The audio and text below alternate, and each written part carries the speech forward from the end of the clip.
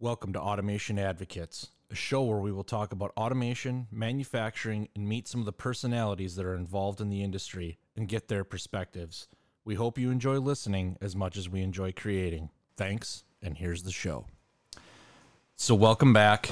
Charlie and Justin here. Sarah's playing hooky. So we are unsupervised. And for the first time ever over the phone, we've got a special guest. So we've had guests before. Usually they're sitting across the table from us. But today, we're going to let Tom introduce himself and tell us a little bit about what he's after. And then we got some time. We're just going to chat. So, Tom, go ahead. Thanks, Justin and Charlie. So I'm Tom Ruth, and I'm the Vice President, General Manager of a real-time location services company called Coupa. That's the first test, is you have to learn how to pronounce it correctly. We are Finnish, so that means that you have to say not Coupa, but you pronounce it Coupa. And I'll get into some of the folklore behind the company and describe a little bit about what we do and how we impact manufacturing. So I look forward to the engagement guide. Hey, thanks for being here, Tom. You're coming in from Philadelphia, is that right? No, Washington, D.C. Washington, D.C. Excellent.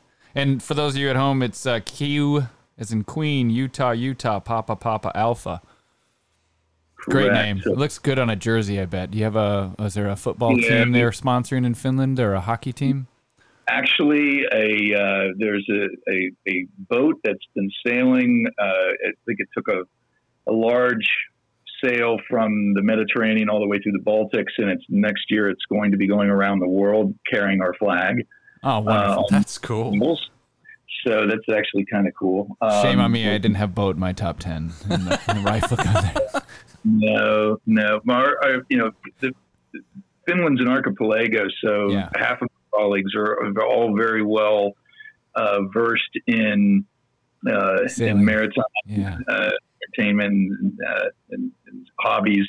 I also like to use it as a metaphor for frequently as we develop a small business, because it's attacking. It's never a straight line. You're always challenging, it seems. So, gosh. But so Coupa is it's a strange pronunciation. It's intentionally quirky because everyone's they've got a keen wit in Finland. Mm-hmm. But it's the company Coupa. The correct term of it is it's a cup, if you will, and it's synonymous with a light fixture cover, which is what our earlier prototypes looked like. The other interesting folklore is that it's also the ladle that you use to spoon water on sauna rocks, and yes. I like to tell people that this all got dreamt up in a hot sauna somewhere. I do it regularly. So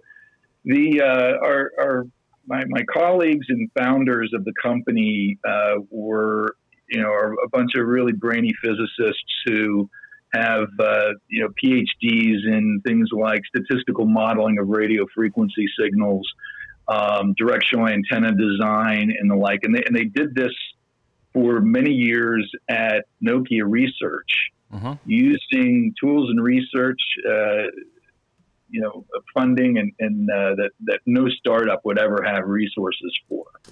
And in that process, they realized that to mitigate some of the problems of radio frequency, because radio frequency is not like shooting a laser beam, it's a radio wave. That means that there's built-in variation. And, the idea is to provide accurate location using these radio frequency technology, capabilities. So that's where the company really got its start. In 2012, Nokia decided that they did not want to be in the real-time location business, and so they presented the opportunity for the founders to take the technology with them and start the company. So that's sort of how the origin was. A year later, they had upstream manufacturing secured, and we were producing our first product. So as you can imagine, a lot of this was all very good timing.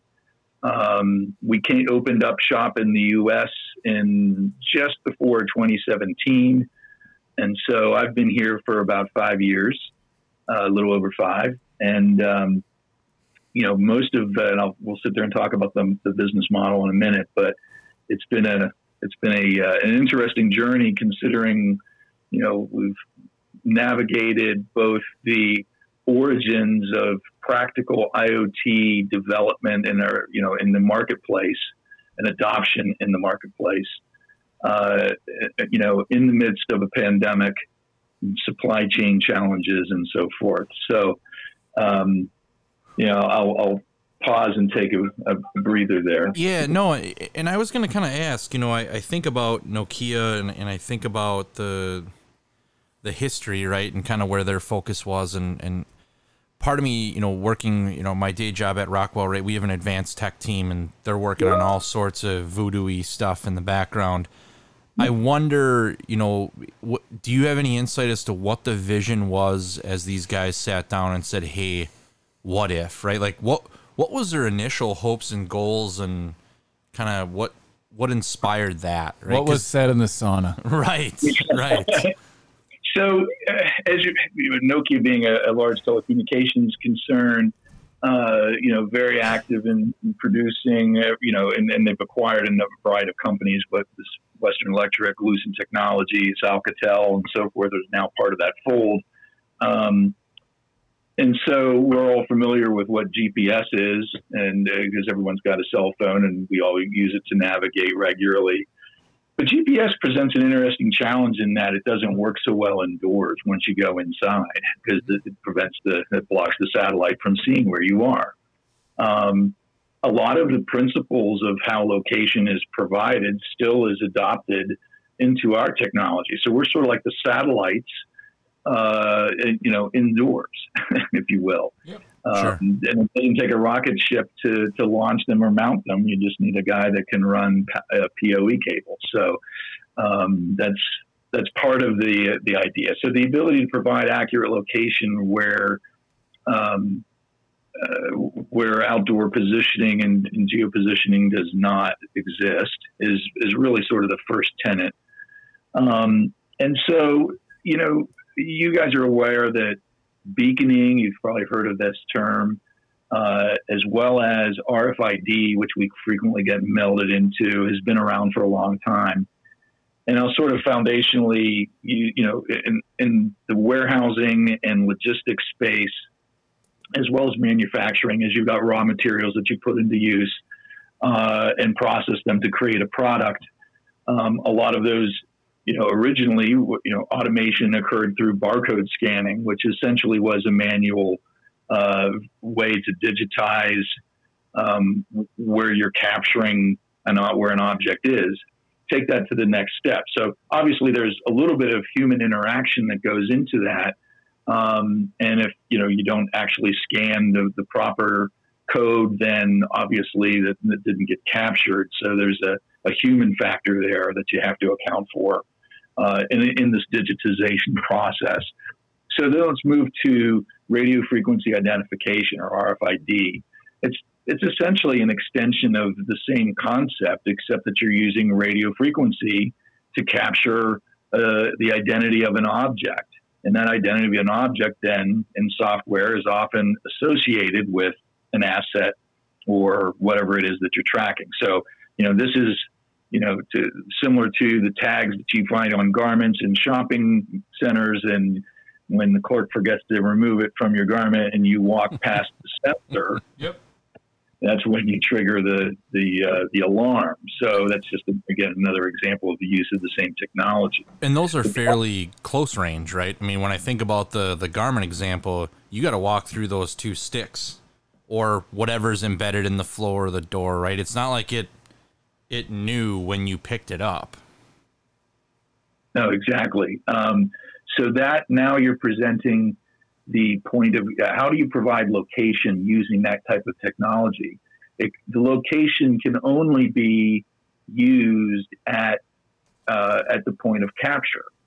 So in manufacturing environments, we typically find that RFID has been used in conveyor belt scenarios where an item is tracking along and on the belt, and at that point that it passes by the sensor, then it gets captured at that point. And that was so we know that object was at that specific place, plus or minus a couple of feet at that point of sensing. And it would be grossly impractical to be able to identify location of objects in a device or in an environment like that by having a litany of these sensors all over the place. So that would be grossly impractical.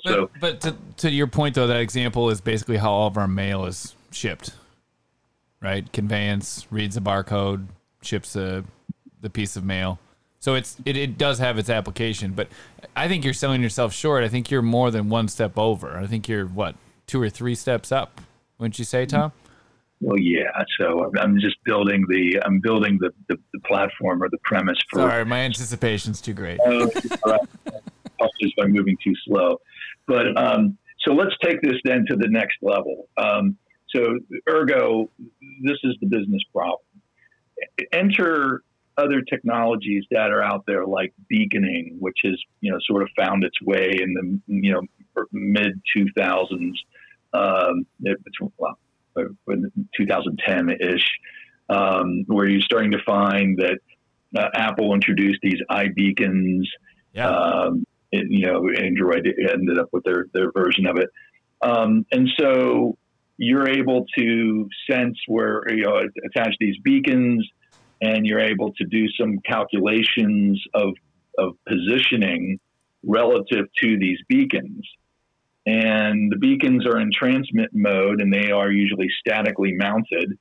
So in this case, a mobile-centric solution, like if you have a phone that's running software, it could average or trilaterate from a couple of different sensing points, saying, okay, well, if I've got a radio signal strength that I'm reading from this particular beacon, and I'm getting a different signal strength from that, so I'm from a different one in the room, so I'm somewhere in between. That would probably help me provide some sort of position. The problem is that no one's going to take a mobile device and attach it to every asset. So there are the next step is, how do we solve for that problem? and the other challenge too is when you're talking about radio frequency based signal strengths in an industrial environment, you got a lot of metal, and metal creates multipathing and a lot of reflections, and signal strength is often parlayed in the reflection. So if you're using this to deterministically provide position as the method of providing position, or even calculating a position, however you're doing it, and there's a lot of different ways that this cat gets skinned, you're going to involve a fair amount of error in your situation here. So the idea is that what good is the data if it's not accurate? Garbage in, garbage out, Tom. Yeah, exactly. So this is now the main problem of all things radio frequency based in a practical environment in manufacturing, where we all recognize that if we can automate and our processes based on a knowledge of location and improve our efficiencies, then we would solve a lot of problems. But again, if the data is garbage, then why bother? So there has been a lot of different technologies out there using what we would refer to as, RSSI values, which, is the relative signal strength of the signal, to try to figure out, where an object is in relation to a space that it's in. And so what Coupa does is we are out to mitigate those problems and provide accurate and reliable data.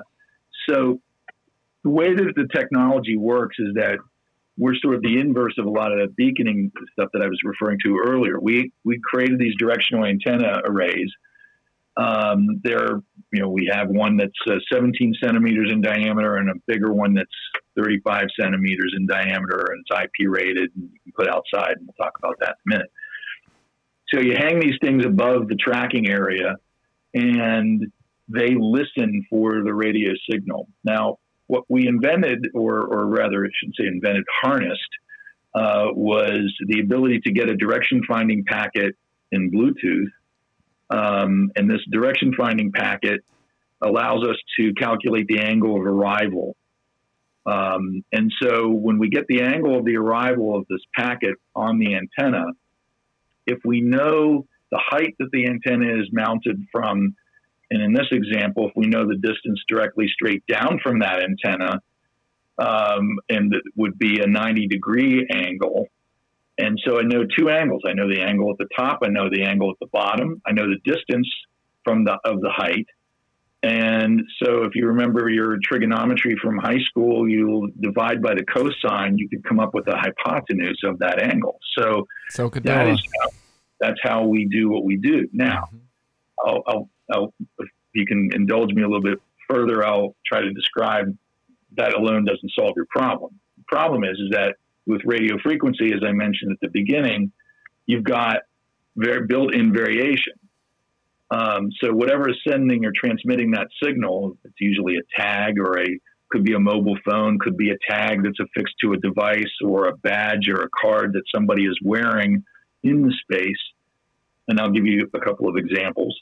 So like if I would just have a tag on a pallet that's moving around in a warehouse, if it's not shooting a laser beam toward these locators or these antennas, it's sending a radio signal. As I mentioned, there's built-in variation in that radio wave.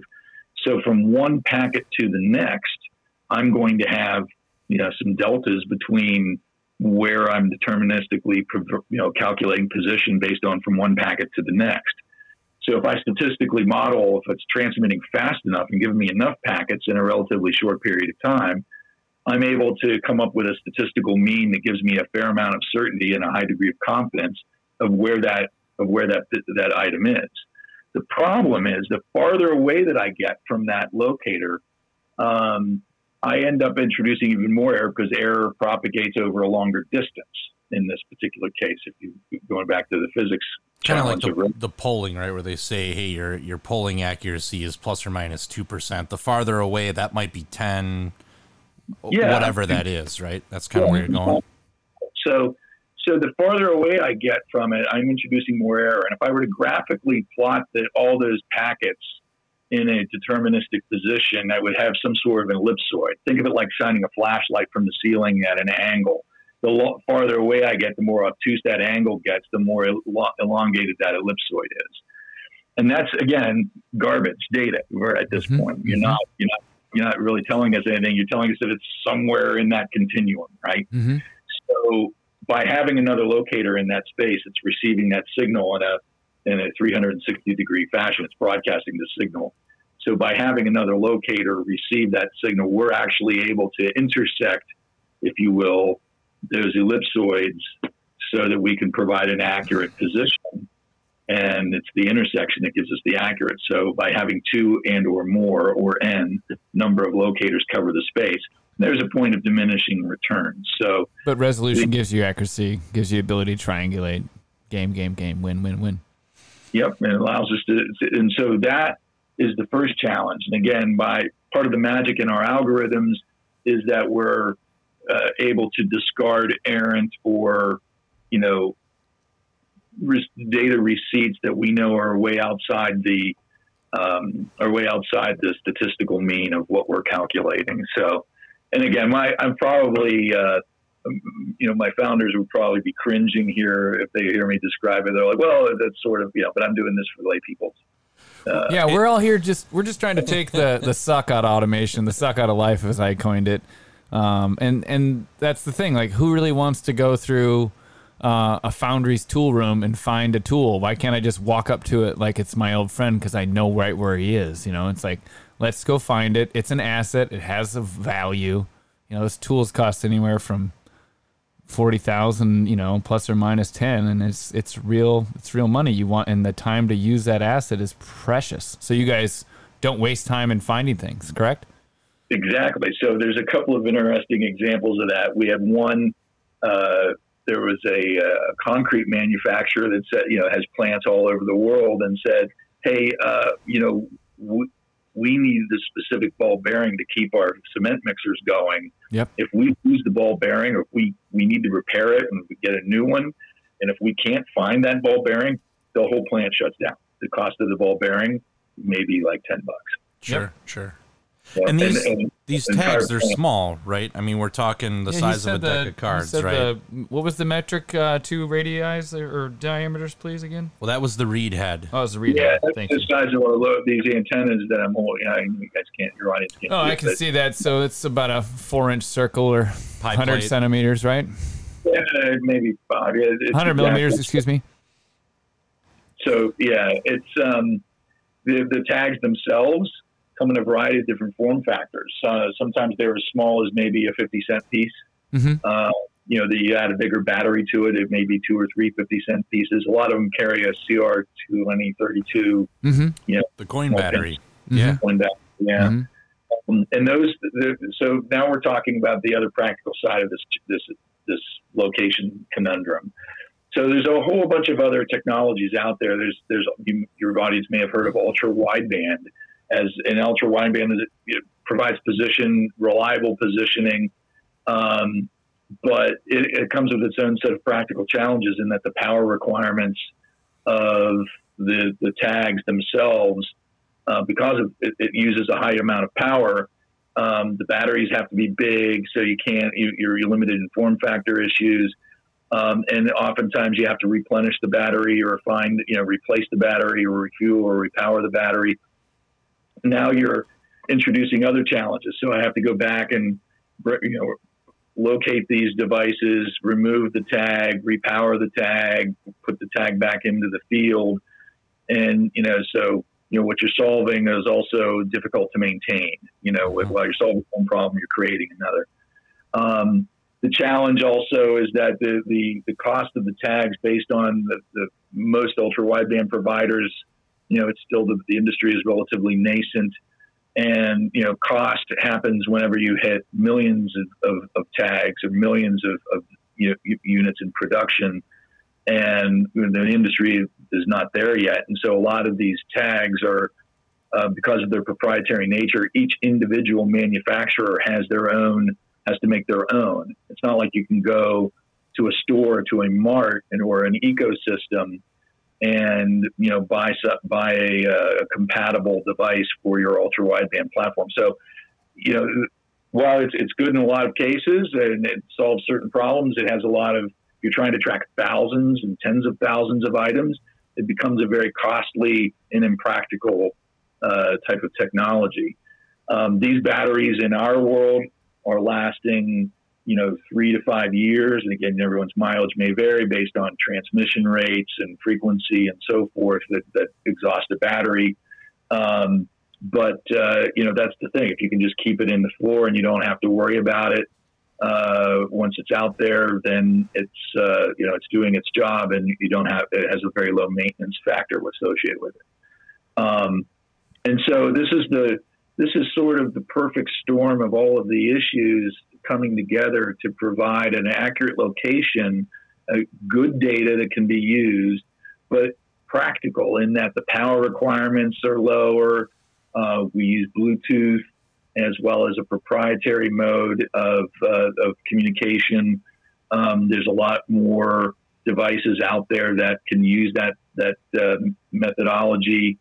So you have your pick of a variety of different form factors and tag manufacturers that can be used, and therefore lower cost, competition, et cetera, et cetera. So you're not locking yourself in. And again, it has to be practical and pragmatic to provide that position. So one of the applications that Tom and I talked about that was pretty cool the other day was around... in the pre-meeting? I didn't get the pre-meeting notice. Yeah, okay. You weren't on the pre-meeting. That was just Tom and I it's sharing good. secrets, You're the talking producer. about you. It's your job. We love you for it. I mean, so we brought up two things, right? So he brought up the topic of sports, and I think this is fun. And actually, I played Tuesday night, and I did not score any goals, but man, I lit that pipe up pretty good one time. But the application, hockey, folks, he was playing hockey. That's where we were going. Yeah. So that was one of the applications you looked at, right? And you mounted the tags on the players somewhere. So we're currently in, I'm going to say 3 to 4 leagues. They're all feeder leagues to the NHL. They're in Europe. And so the Finnish Hockey League, I think the Continental League, the Finnish Hockey League, to name a few, all use this technology, and it's a great example of using location, and it satisfies a variety of different use cases. So, and of course, the marketing cachet behind it is that if you can track puck, you can create the IoT of hockey, players and objects that move very fast, then you can track just about anything. So that's sort of the parenthetical if you're not paying attention. And so in that hockey example, the players are tagged and the puck is tagged. And to be able to provide a high degree of resolution, I think the puck is transmitting at like 50 hertz, and the players are running at around 30 hertz, 25 to 30 hertz off the top of my head. So the small lightweight tag is inserted in the pocket on their jersey. And through that, then in real time, they're able to provide augmented reality through the television broadcasting environment. So you're able to follow the players and produce rapid instant replays and so forth. And I'll contrast that versus the technology that we see on the NFL every day, that has a whole room full of people creating that visual environment. Here, there's like no one doing it. It's all automatic. It's all done in software. So the NFL solution is a competitor of yours, or just a different application of similar technology? An ultra wideband solution that's provided by our friends over at Zebra, and in terms of what they're doing. I love that everybody's friendly. That's kind of you, Tom. So and again, there's all kinds of concentric circle overlap here. Absolutely, the world's a big place. So so we're tracking the players. There's augmented reality, and so there's also the betting houses have more things to wager on. Oh yeah, that's my favorite part. The FanDuels and all of that. So who spent the longest time on the ice? Who skated the fastest? Sure. In a game, who hit the fastest slap shot, etc., or the hardest slap shot. You can tell. Again, I'm not totally not a player, just a fan. That's a completely different business model. It's making use of the data that we're producing. And then the teams, of course, there's the teams and the players. I think there's some interest in as well as what the players' unions, where players want to understand what their value is. The teams may figure out that, hey, we're better when this guy's off the ice than when he's on the ice, even though sure. Statistics may say something else. So a lot of interesting data that can be produced in the whole sabermetrics of hockey, if you will. Totally. And our partners. So let's talk about this. Is Coupa actually providing all of this? We love to talk about it, but we're just providing the data. And our partners are the ones, and if you remember, I was telling you what our heritage was. Now, I think we do have a lot of execs who actually have a strong background in hockey, but and whether it's healthcare or whether it's in manufacturing or SCADA, those are completely different verticals, or logistics for that matter. These are all verticals with their own language and their own nomenclature. And our company at its core were radiophysicists. So, the idea is to create a technology, not necessarily get involved in its application or use. And so our partners are the ones that take the data that we produce, and they're the ones that are building logic around it that will be able to help businesses solve their problems, whether it's manufacturing and SCADA and work in process, or whether it's simple logistics, find my stuff, find my tool. Oh, I've got a favorite application already. I've written about 16 down. I'm curious how many different things you can sense, please, beside the position of the tag. Is there any other, I can think of 100 different variables I'd want to track of an asset. Can you speak to that, please? Yeah, no, great segue. So the payload of these sensors are also some may have they have accelerometer data on them in many wonderful. cases. So some of our partners have used that to signal man down, worker down scenarios from a safety, and do I need to summon support staff? They will also have some of the sensors have temperature thermometers on them, so for cold chain, and that's important for pharma and for beverage industry. Let's see if you can get the hat trick. Keep going. So everything from barometric pressure to, temperatures is probably the most near-term one that we frequently get asked about. What about moisture or humidity? Yeah, moisture, humidity, again, depending on what we're trying to sense. Some of that you may find in with static agricultural-based tags. But if they're static, then we don't necessarily need to find them per se. But, can you monitor heart rate? There's another one. We have in fact, we have one of going back to the hockey example.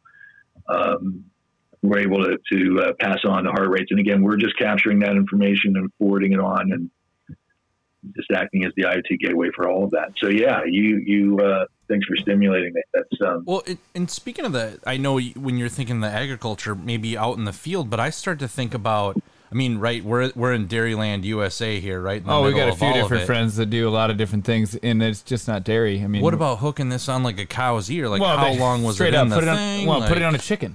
Right? Sure. So shout out to Sanskar Farms. I went to school with a good friend of mine. He's got one plant has at least 6 million birds on it, and finding the dead bird actually improves the life of the other birds.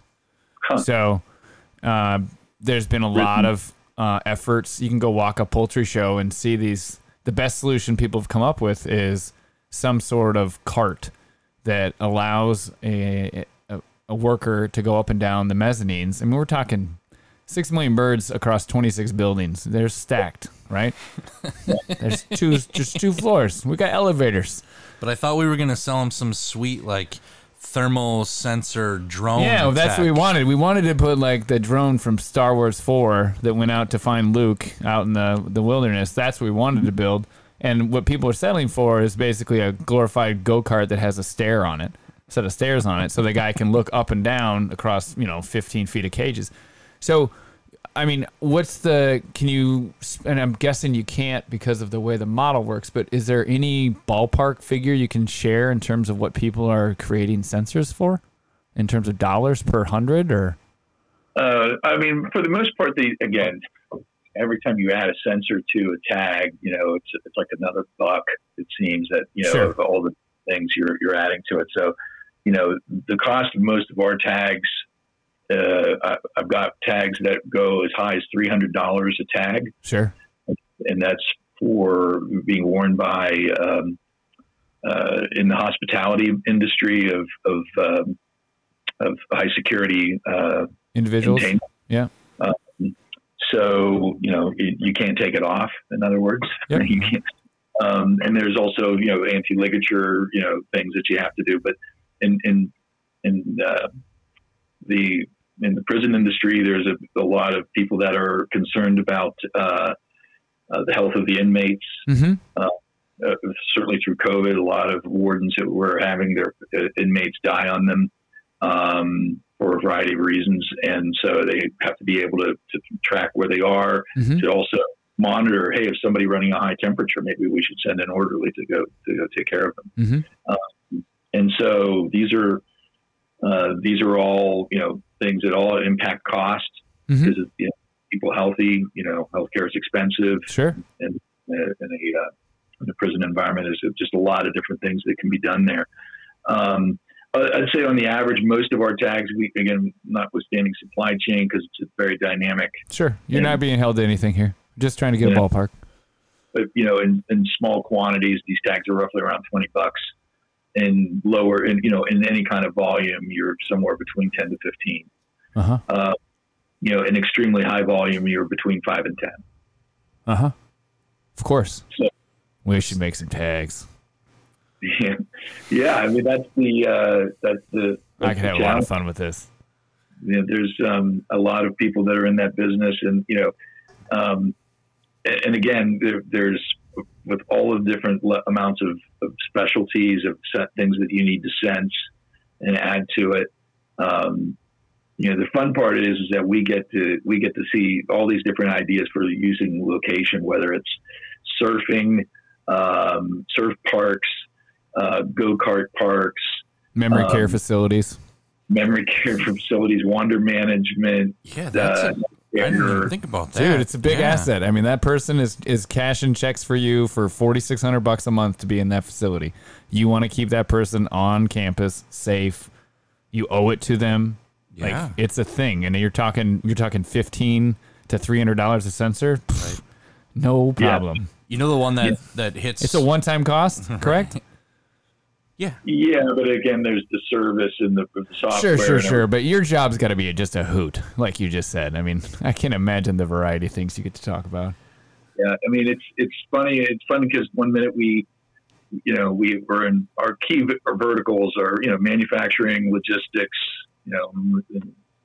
warehousing, certainly healthcare and all its facets, whether it's clinics, hospitals, long-term care facilities, as we just said.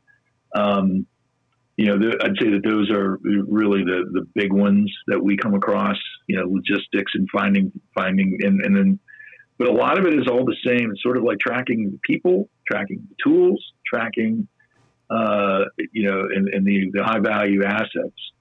I'll tell you guys, there's another podcast that we had out there where one of our partners was making large steel. One of our customers was making large steel coils, and these coils, ultimately become car doors, air conditioning coils. Walls. Yep. So, and these things are the size of like VW Beetles in production. Yeah, so they can only put one on the back of a 53-foot flatbed when it goes down the highway. Yep, it's huge. Yeah. Yep. Yeah. And so you're not going to, you think, well, how can I lose them? But they had a problem. They would spend an inordinate amount of time, and I don't know metallurgy, but there's, I guess, thicknesses and gauges and so forth of and oxidation times and how they can be exposed to elements. So all of that, FIFO matters. This business. So. And plus, you sold it at one rate, and if it doesn't get there in a few other days, they'll be like, "Dude, the price of steel's dropped down," or Yep. Yeah, it's a great point. What this business encountered was the customers would call them back saying, "Hey, I need a rush order now because you can get it to me in time." And so, meanwhile, the order that they had produced for them is sitting somewhere on the floor, but they have to stop the presses because some sales guy, came in waving another PO. Story of my life. Literally, and let's have a rush production run. Very disruptive to their business, and all this is just a location finding. And they were spending on the average over an hour trying to find an item for shipment. Now that's real money. 1 hour is real money. That's an average, right? So a lot of times it's there's statistics at both ends of that scale. So. The challenge that they had was, how can we solve this problem? So by creating just a digital matrix, digital twinning environment of their facility, adding a tagging process to it, they were able to cut this time down and literally as fast as it takes for me to search on the computer. So less than a couple of minutes.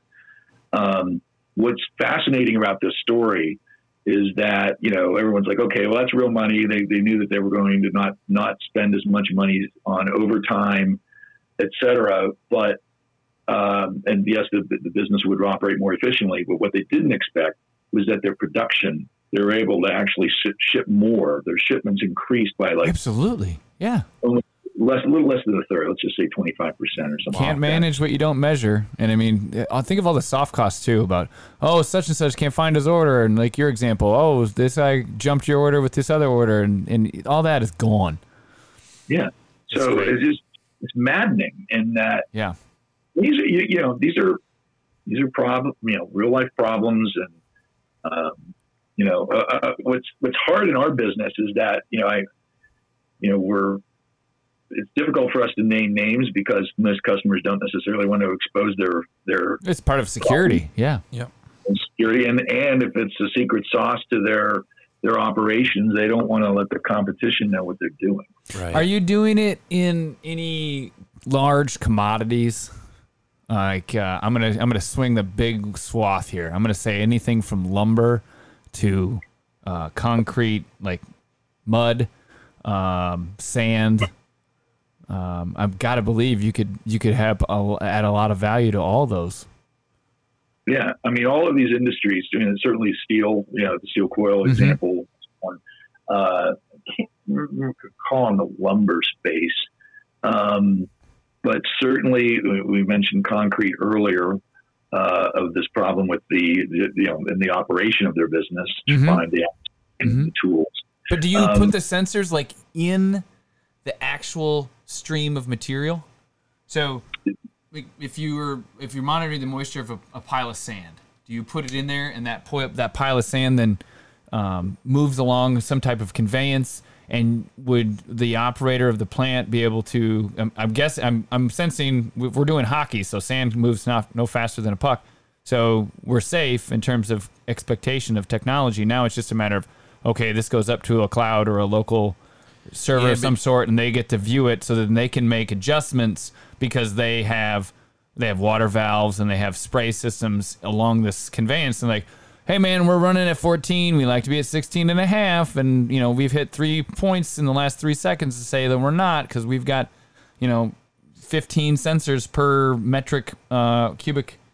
You'd almost have to embed them in like a little ball. Yeah, that's what went in the material. I've drawn that up here. Okay. Yeah. And then that would have to kind of float along, right? I would say for the most part, these tags get attached to the exterior of a pallet, a carton or a container of some sort.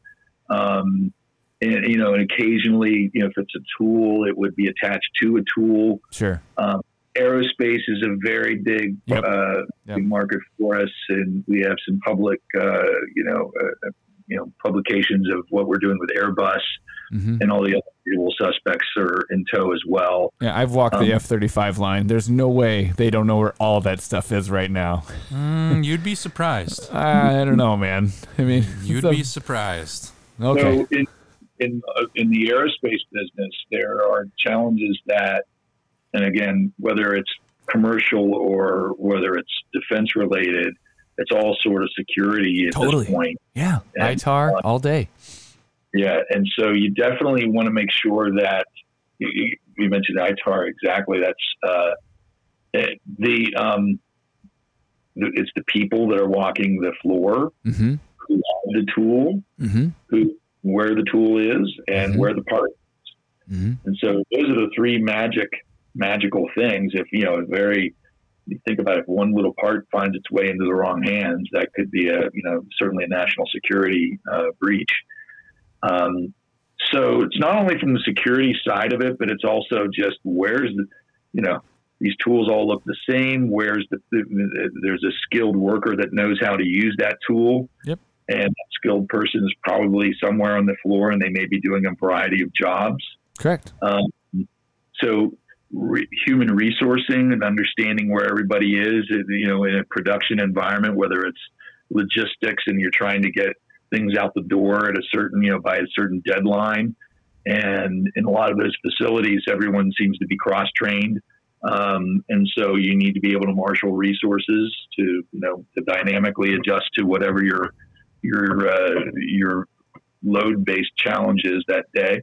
The same thing occurs with, we were talking about aircrafts, car manufacturing, so everybody imagines, we all like to see these examples of, and you guys you know this better than I do. When on television, you see manufacturing lines, and it's these highly automated robotic arms that everything. They only show the good parts. And zoom in for the sexy sauce picture where it drips. Yeah. In most cases, it's just not that automated. So when you involve all these other human factors, then you're involving additional error, and that's what some of what location can help solve. Well, and I think too, we've got some medical device manufacturers here in the Twin Cities in Wisconsin, right? And Tons. Yep. it some of it is super automated, like you talked about, and some of it is people walking around with boxes. But I think about the time some of these things are allowed to be in certain areas, right? Whether that's a person being exposed to vapor, right? Now you can start to track how long were they in a vapor area.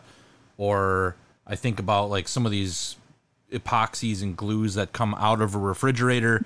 They're set next to a machine, and they could only be there for 3 hours before they have to go back in the fridge or that whole can's shot, right? Like, there's those sorts of things. I would put one on every Van Gogh, and then I would let you know where it is at all times, and you'd make sure that it's never in a terrible humidity or even light environment. But if it leaves the building, you're out of luck. Yeah, but that's fine. You put a GPS tracker on the back of it, too. It's a flipping $42 million painting, bro. Come on. You mentioned that me. Contamination is a big issue. Yeah. Being able to look at contamination zones, Sure. Especially in the glue example. We saw a lot of this early on. It went away as fast as it presented itself. Sure. Everyone just home during COVID. Yeah. Contact tracing was another application. It was pretty short-lived in its zoo animals. application. Think about that. That's an interesting one, because I think about like the safari at Animal Kingdom at Disney Totally. World, right? Where are the zebras today? And They then basically could you see make that on universal your... Marauders maps for anything you want. That'd be awesome. Livestock, Yeah. Mischief man. swine. Yeah. We're doing that with pigs. Yeah. So what is the data limitation of the sensor? I mean, radio frequency is quite a broad, thing, and speed and the antennas, I'm sure those all fit into it. But if you're talking about, you hit my 4 that I was curious about: pressure, temperature, humidity, accelerometer. Wow, you can do a lot with that. You can solve a lot of problems. And you guys make sensors for people, or you make sensors with people, as my understanding, correct? Is it or and? Or slash or. Nice. So, yeah. Circle them all. You have to think about the sentence itself, and It was a run-on. My apologies. so we, as I was referring earlier to some other proprietary technologies, we have an ecosystem. Okay, yeah, that's right. I so forgot that a from the lot of- website. Forgive me. A Coupa-ready version, so that we can get the accurate information of where it is Sure. and accurately locate it.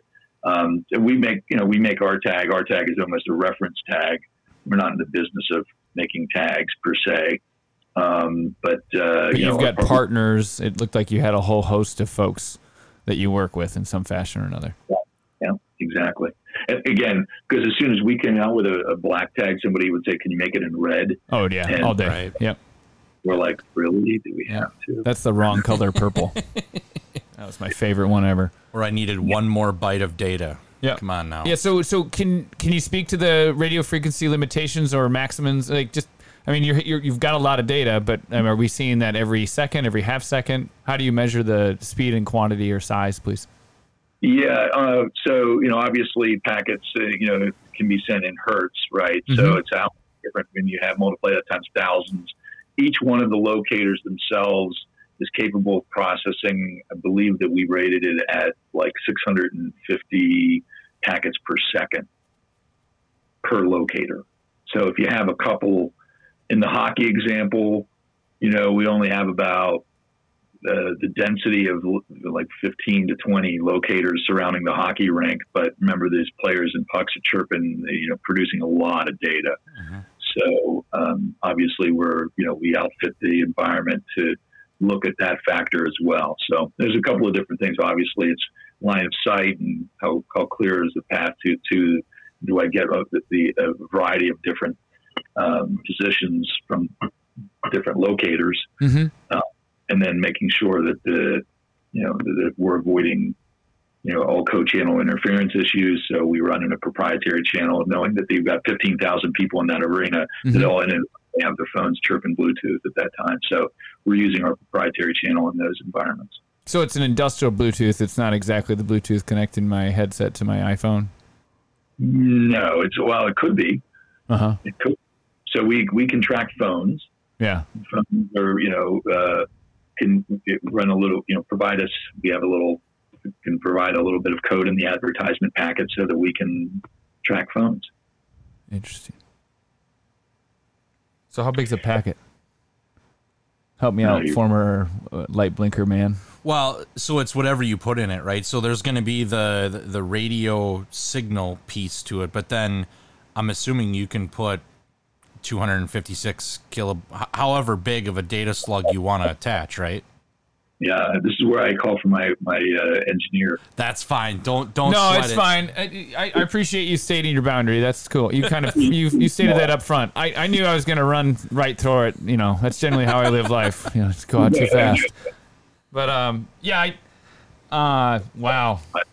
Are you into mining? You got to be in mining. Yeah. We have mining. Of course, mining is a highly confined. Depends if you're underground. It's a highly confined environment. We have some partners in South America that are tracking the actual trucks. Oh, totally. Yeah, I was going to track people though. Yeah, the wheels are like 2 stories high. Yeah. And apparently, those things disappear. Yeah. Well, they drive themselves too. That's my favorite part. How do you lose a truck that big though? I don't know, man. People take breaks, and sometimes they don't. They overlap, and next thing you know, it's a foggy day, and it's gone. To where? Well, if it goes off the side of the cliff, then you really lost it. You know what I mean? Total loss. Yeah, I'm sure they go someplace where. I don't know, I've been to the bottom of Homestake Mine in South Dakota. It's 5,600 or 5,800 feet down, and right before they started building the neutrino lab. I mean, I can just see a host of things that you'd want to know where they are.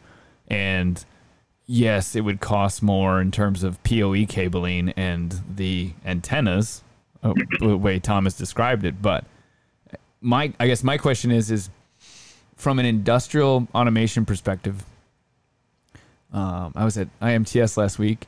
Sarah was too. And there's a couple different vision systems that are being used in a safety scenario. And safety is all about redundancy. And I know I'm maybe dancing on the line of where you're comfortable about speaking based on your last engineering comment there, and that's fine. But is there any past experiences that Coupa has with using your technology to augment or enhance a safe operation that may have a vision system with it? Like there was a cell or a booth at IMTS that had a cage, very simple cage, 4 posts, and then it ran 20 feet above there. They had an overhead boundary with just some aluminum up there that they mounted a bunch of sensors to, and they shined them down on the space, and it's bright green. Forgive me, I don't know the name of it, but you could walk through it, and this 6-axis robot was just whipping around like, try and hit me, because I can't hit you because I know where you are, because you're walking through this thing where we've got, I think it was probably 8 or 10 sensors shining down, taking into effect the trigonometry, and they have redundant lasers, essentially, laser distance sensors. So does it make sense to integrate with, or is that something that you guys just leave out? You don't go after a safety application in that regard, but your accuracy is so tight. I mean, it's pretty great. So again, we're talking sub-meter accuracy here. So you could almost be a safe application in certain pieces. Oh, absolutely. So the example you're talking about, and there's a couple of different ways to describe it, whether it's in safety or access control, where we're combining our technology with camera vision. Yes. Because and camera vision may be able to determine, in certain cases, a high degree of resolution and accuracy, the sex of a person, whether it's a male or a female. But they won't necessarily, there's facial recognition. You guys are aware of that stuff. Yep. But it's still even things like as we learned in the parking industry, there's still a 10% fallout rate for license plate recognition. Yeah, and not in Cedar Rapids, Iowa, though. So $130. Oops. Yeah. No, Silly. nice. So thinking about and I put this, I'm gonna leap forward here, right? So the challenge with the camera solution, right, is you needed 8 or 10 of them because you're worried about occlusion, right? Like the robot's gonna pick up a pallet of stuff or a car, and it's gonna move and it's gonna block some of the cameras somewhere. So you have to constantly be triangulating with the Coupa solution and the chip, as long as it's on the person, right? So there's It's on the Corvette. Yep. well, no, it's got to be on the person. Oh yeah, you're right. Sorry. But now you don't have the occlusion problem, right? Because you're able to see. I don't want to say see through things, but you don't need 8 cameras. You might need 2 radio heads, depending on the accuracy and resolution. But very interesting answer to the same problem. And I think a simpler one, right? Much cleaner. Those cameras will get dirty if it's in a weld shop or something. Now somebody's got to go up there periodically, wipe them off, and do all that other stuff. You don't have that with radio. Yeah, well, so Justin, I guess the part that I would say in this is that they're complementary in that Sure. the camera's going to capture everything in space. Yep. LiDAR would be the same. Yep. So it digitally captures everything in space, but it doesn't necessarily know identity.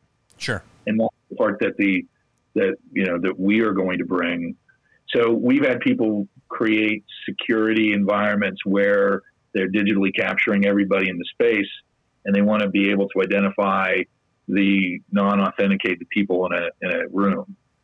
So, this is like access control for tailgating. Sure. And so they would use the data set from LiDAR to capture the images of the people. They look like they're, it's all grainy like Star Trek transponders, right? So, and then they were able to take the data set, knowing the diameters or the geometry of the space, and show who was wearing a tag and who was not. So the identity of the person, was associated with the image that was there as well. Makes sense. The other thing with there's a company, Siemens has a product called AirGate that they use for their mass transit and being able to allow people to seamlessly go in and out of through a virtual turnstile, if you will. To create an environment like that. And that way they want to be, of course, clock and meter accordingly. So being able to capture that in conjunction, that data with the camera in conjunction with the actual capture of the information, from a cell phone or from a tag that a person was wearing, would be another example of that. So yeah, and then security, obviously with cameras, we have people that will pan cameras based on where the tag is, so they know how to pan the camera. Oh yeah, the one I want to do is, and shout out to somebody that's already doing this, but I think all food delivery in all indoor stadiums in the world is terrible. And you've already got my phone because you won't give me a paper ticket. My phone has Bluetooth on it. I order food. Why do I need to get up? I paid $200 to sit 40-yard line, and you can't bring me 2 drinks and a couple of hot dogs? I mean, you already charged me $19 a hot dog, right? You put a tag on a tray, and you have, Mandy walk it down, and Andy can pick it up when I'm done. Yeah. Yeah. So we've had some used in the hospitality space and the IoT of sandwich delivery, believe it or not. Yeah. Again, this kind of data doesn't matter to the mom and pop shops, but rather to maybe the people that are in the business of having 25,000 stores globally. Yeah, Airmark. Sure. Yeah. What about the terrible experience we have in renting cars in airports and giant parking garages? Tell me you're crushing that. Not yet, but there are inexpensive ways of doing that. Believe it or not, we did a fair amount of work in the parking business early on, and what a lot of them are very interested in is providing a seamless experience for ingress and egress out of a parking lot. Totally, yeah. I want to walk up to my car and I want to have it ready and I want to know it's there. I don't want to be like, oh, I have a reservation but not a car. Like, let's have a car. Yeah. We have some business internationally that is with some car rental companies that are, turning around cars and processing the cars. Yep. In the space. Cars, by the way, are big Faraday cages. So that's, again, another little check in the box for in that, again, we're mitigating the problems that those environments produce or create. But they already have Bluetooth in them, but it's not reflecting out, right? So you have to put your own sensor in, I take it? Well, a lot of them will put a tag in the, what is it called? The ODB port that's in the car. Yep.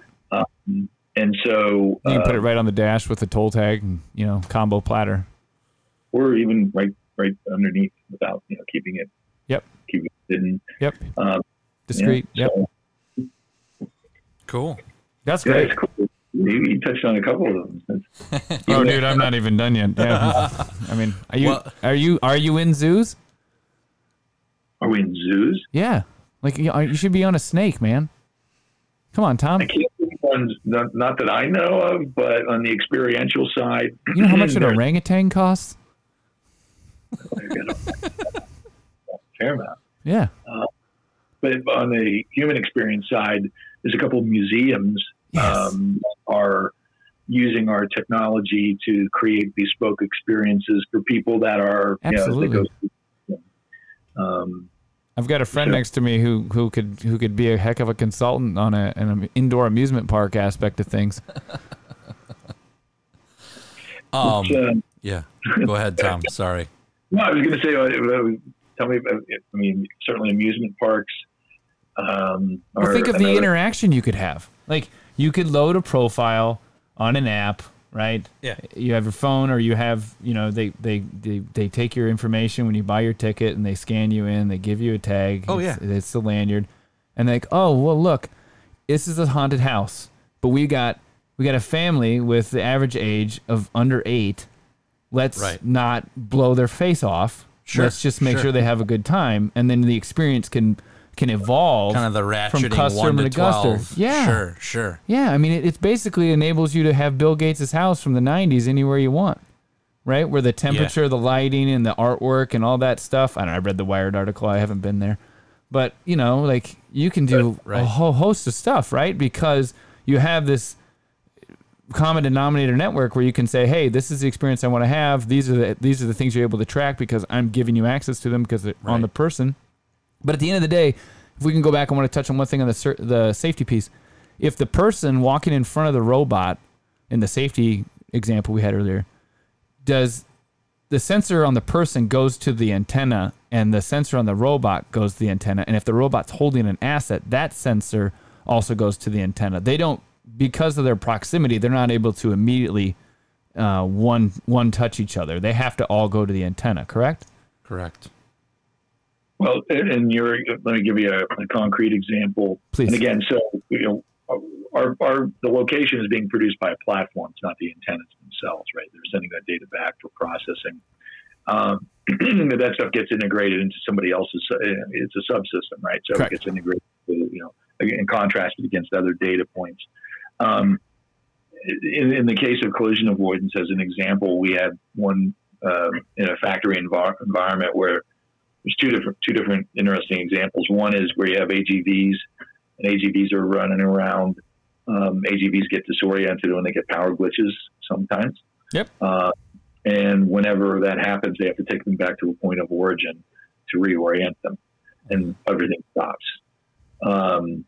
And so one partner had used our technology to remind or refresh the position, like you're in aisle 4, because it doesn't. When it comes back on, the LiDAR confuses them because all the aisles look the same in a warehouse. You hit your head, man. Yeah, you gotta have somebody reorientate you.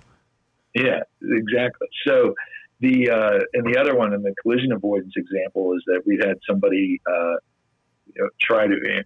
I mean, you could do this to the governor, tying it to the governor, to steer fork truck drivers in a more circuitous fashion around, to avoid people altogether. If you see there's a cluster of people gathered there, then they could, be guided to move in a different way. Or they could receive visual indications that say, slow down, there's people around the corner you don't know, you're not seeing that or whatever. And of course, you could also tie that into the governor of the accelerator on the of the fork truck itself. Again, not all fork trucks are uber modern in all factories, right? So a lot of them all have manual, still have a manual operator. That's fantastic. That's fantastic. So we are at an hour and 5. Oh, shut up. I know. How are you doing on time, Tom? Guys, it was fun. It's great. Yeah. So I guess, Charlie, do you have any super burning questions, or do we? I want to clarify. So sensor to antenna, data is collected through an IoT gateway. Is that right? Yeah, I mean that's what the antenna is essentially. So the antenna receives signal, sends it back to a positioning engine.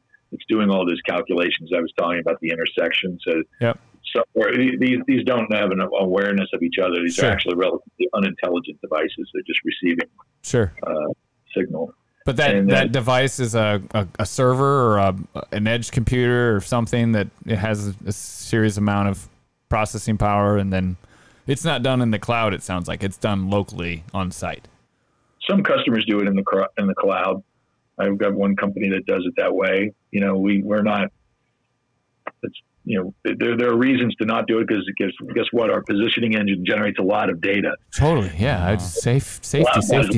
Yeah. And expensive. Yeah. I mean, you don't want to pump 60 hertz worth of positional data back and forth to the cloud. No, but if you wanted to query said data and you had 15, partners that were holding different sets of tools, and you wanted to know where those tools were at so you could make logistical manufacturing decisions more intelligently. Totally. Oh man, I could think about this for days. This is great. The location gets locally produced, and then it gets sent to the cloud for further processing and analysis. So you got the nail on the head there, Charlie. So can you just I want to know, just because you've been doing it for over 5 years, and bravo for finding such a cool opportunity, man. In terms of salesperson to salesperson, like, this is bravo. You've earned whatever effort it took you to get to this thing. Well done. What's your favorite application, please? Oh, gosh. Besides the hockey thing. I mean, obviously putting one in a puck is a hoot, but all passions aside, what's your favorite? I really honestly don't. I mean, the value of what this does in all these different industries, I have to say that I don't have any one specific one, and it's pretty much the diversity of it. I mean, I was in telecom for over 30 years, guys. So it's fun to talk about something different every day. Yeah, I bet. Yeah. And so I would say that's the fun part about it. It's a lot of it is application thinking through, where you these different variables and real world challenges to mitigate both in not only in how our technology works, but also, what are you trying to solve for? And that's usually one of the big challenges. We get presented with all kinds of what I would call tire kicking science projects. Oh, I'm sure you could go off the deep end and lose all your money real fast. Yep. Oh yeah, not to mention, I've got the academic society that's calling, wanting to say every university in the country is interested in trialing this. Sure. Sometimes in an effort to reinvent the wheel. Sure. And other times they're trying to solve real problems, like in animal husbandry, as an example. Yep. So we've got a couple of universities that we're working with right now in that side. And a lot of times these things find their way from the university into commercial application. Every time. Yep. Stepping stones. Yep. Which is exciting. But yeah, I mean, I've mentioned the verticals that we're in. Automation is, I would say the whole IoT problem in and of itself it's a long slog, and it's still early days. And the challenge of all of this, and independent of whether it's healthcare, which I think has immediate need. Totally. Because the technologies that have been used for location in healthcare have been grossly inaccurate, but they're there, and so they're being depreciated, and now they're looking for a new tech refresh. But cables run inside of hospitals is sort of a challenge thing. You have to shut down the ward. Nobody likes to do that.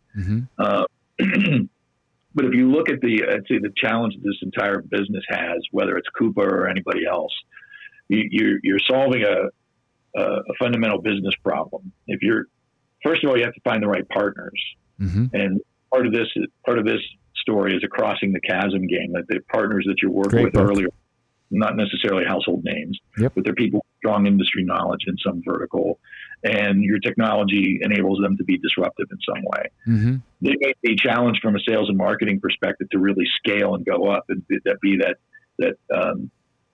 mid-market,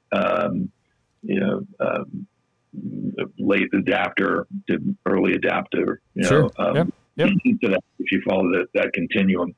But to get to that part, your technology has to be easy to use, and it has to scale, and you have to have management. It has to be easy to. What business is going to look at this? What it would be like if I can do this in one plant, but what's it like to do this across 10 plants, or 100? Yep. And so to do this at scale, you have to have nimble partners that are capable of doing that. Number two, to get to that point, think about the business itself. Well, okay, we'll do one plant. Let's do a proof of concept. Let's see if it works. Okay, it works. Then let's roll it out in the plant. Okay, let's see if we're getting the value that this is producing out of it. Is it really worthwhile? Is it worth doing again? Would you do it again? Sometimes the answer is technology works great, but yeah, we spent 10 grand and we only see $1,000 worth of benefit, and now we know where everything is and done. Yeah. Yep. So, okay. And now we realized that we may have just not designed our factory in the right way. Right. Maybe we ergonomically do things differently. So there's all kinds of things that have presented themselves that sort of, have slowed this trajectory for, again, not just us, but for everybody. When you look at how do you, finding the right application, does it have an ROI behind it? If we solve this problem, would we yield X? And at what? The other issue that we that we battle is that, if we just sat there and talked about a gazillion different things you can do in a factory, okay? But engineers tend to solve things in silo fashion. And so that's really it used to be our mantra, is to do more with location. So, you're tracking tools, you may be tracking people and workflow efficiency and assets that are in process. And so there's all these different things that you can do, but typically people are just out to solve one. They start with one, and that's sort of a challenge because the infrastructure ain't cheap, Right. So that's, our counsel was always, find something that matters, that's worth doing. And don't try to and the second comment right behind that is, do not limit yourself to just one thing. Yeah, do everything. Yeah. Realize that you can do, I like to tell the consulting community that Coupa is the gift that keeps giving, Yeah, I'm going to make some phone calls. This is cool. Well, on that note, I think we're going to have to hit the close button. Any parting thoughts, Tom, before we wrap this one up? I think you got it from me. The last one. Thank you. Charlie? Nice job, Tom. That's pretty cool and everything. Hats off to everybody in Finland. Well done. So thanks for making time for us and finding us. This is great. Yeah, really appreciate it. Thank you, sir. Thank you for having me. All right. This episode's brought to you by Newton's Ninja. Do you work with load cells? Pressure transducers? Newton's Ninja is a simple and nimble force verification system weighing in at less than 25 pounds. Newton's Ninja enables users to calibrate load cells and compression and tension up to 5,000 pounds of force. Each Newton Ninja's kit includes a reference load cell and a digital indicator, each with a NIST traceable certificate. Head over to newtonsninja.com, use the code ADVOCATES to get a $300 discount on any of the 3 sizes of Newton's Ninja kits. That's newtonsninja.com. And that's a wrap for today. Thanks for listening to the show. If you enjoyed your time with us, please like and subscribe. Keep the letters coming to automationadvocates@gmail.com. Until next time, thanks for listening. The opinions in this show are ours and not representative of our employers. While normally polished, occasionally we might slide off the rails and into the ditch. Forgive us for that one.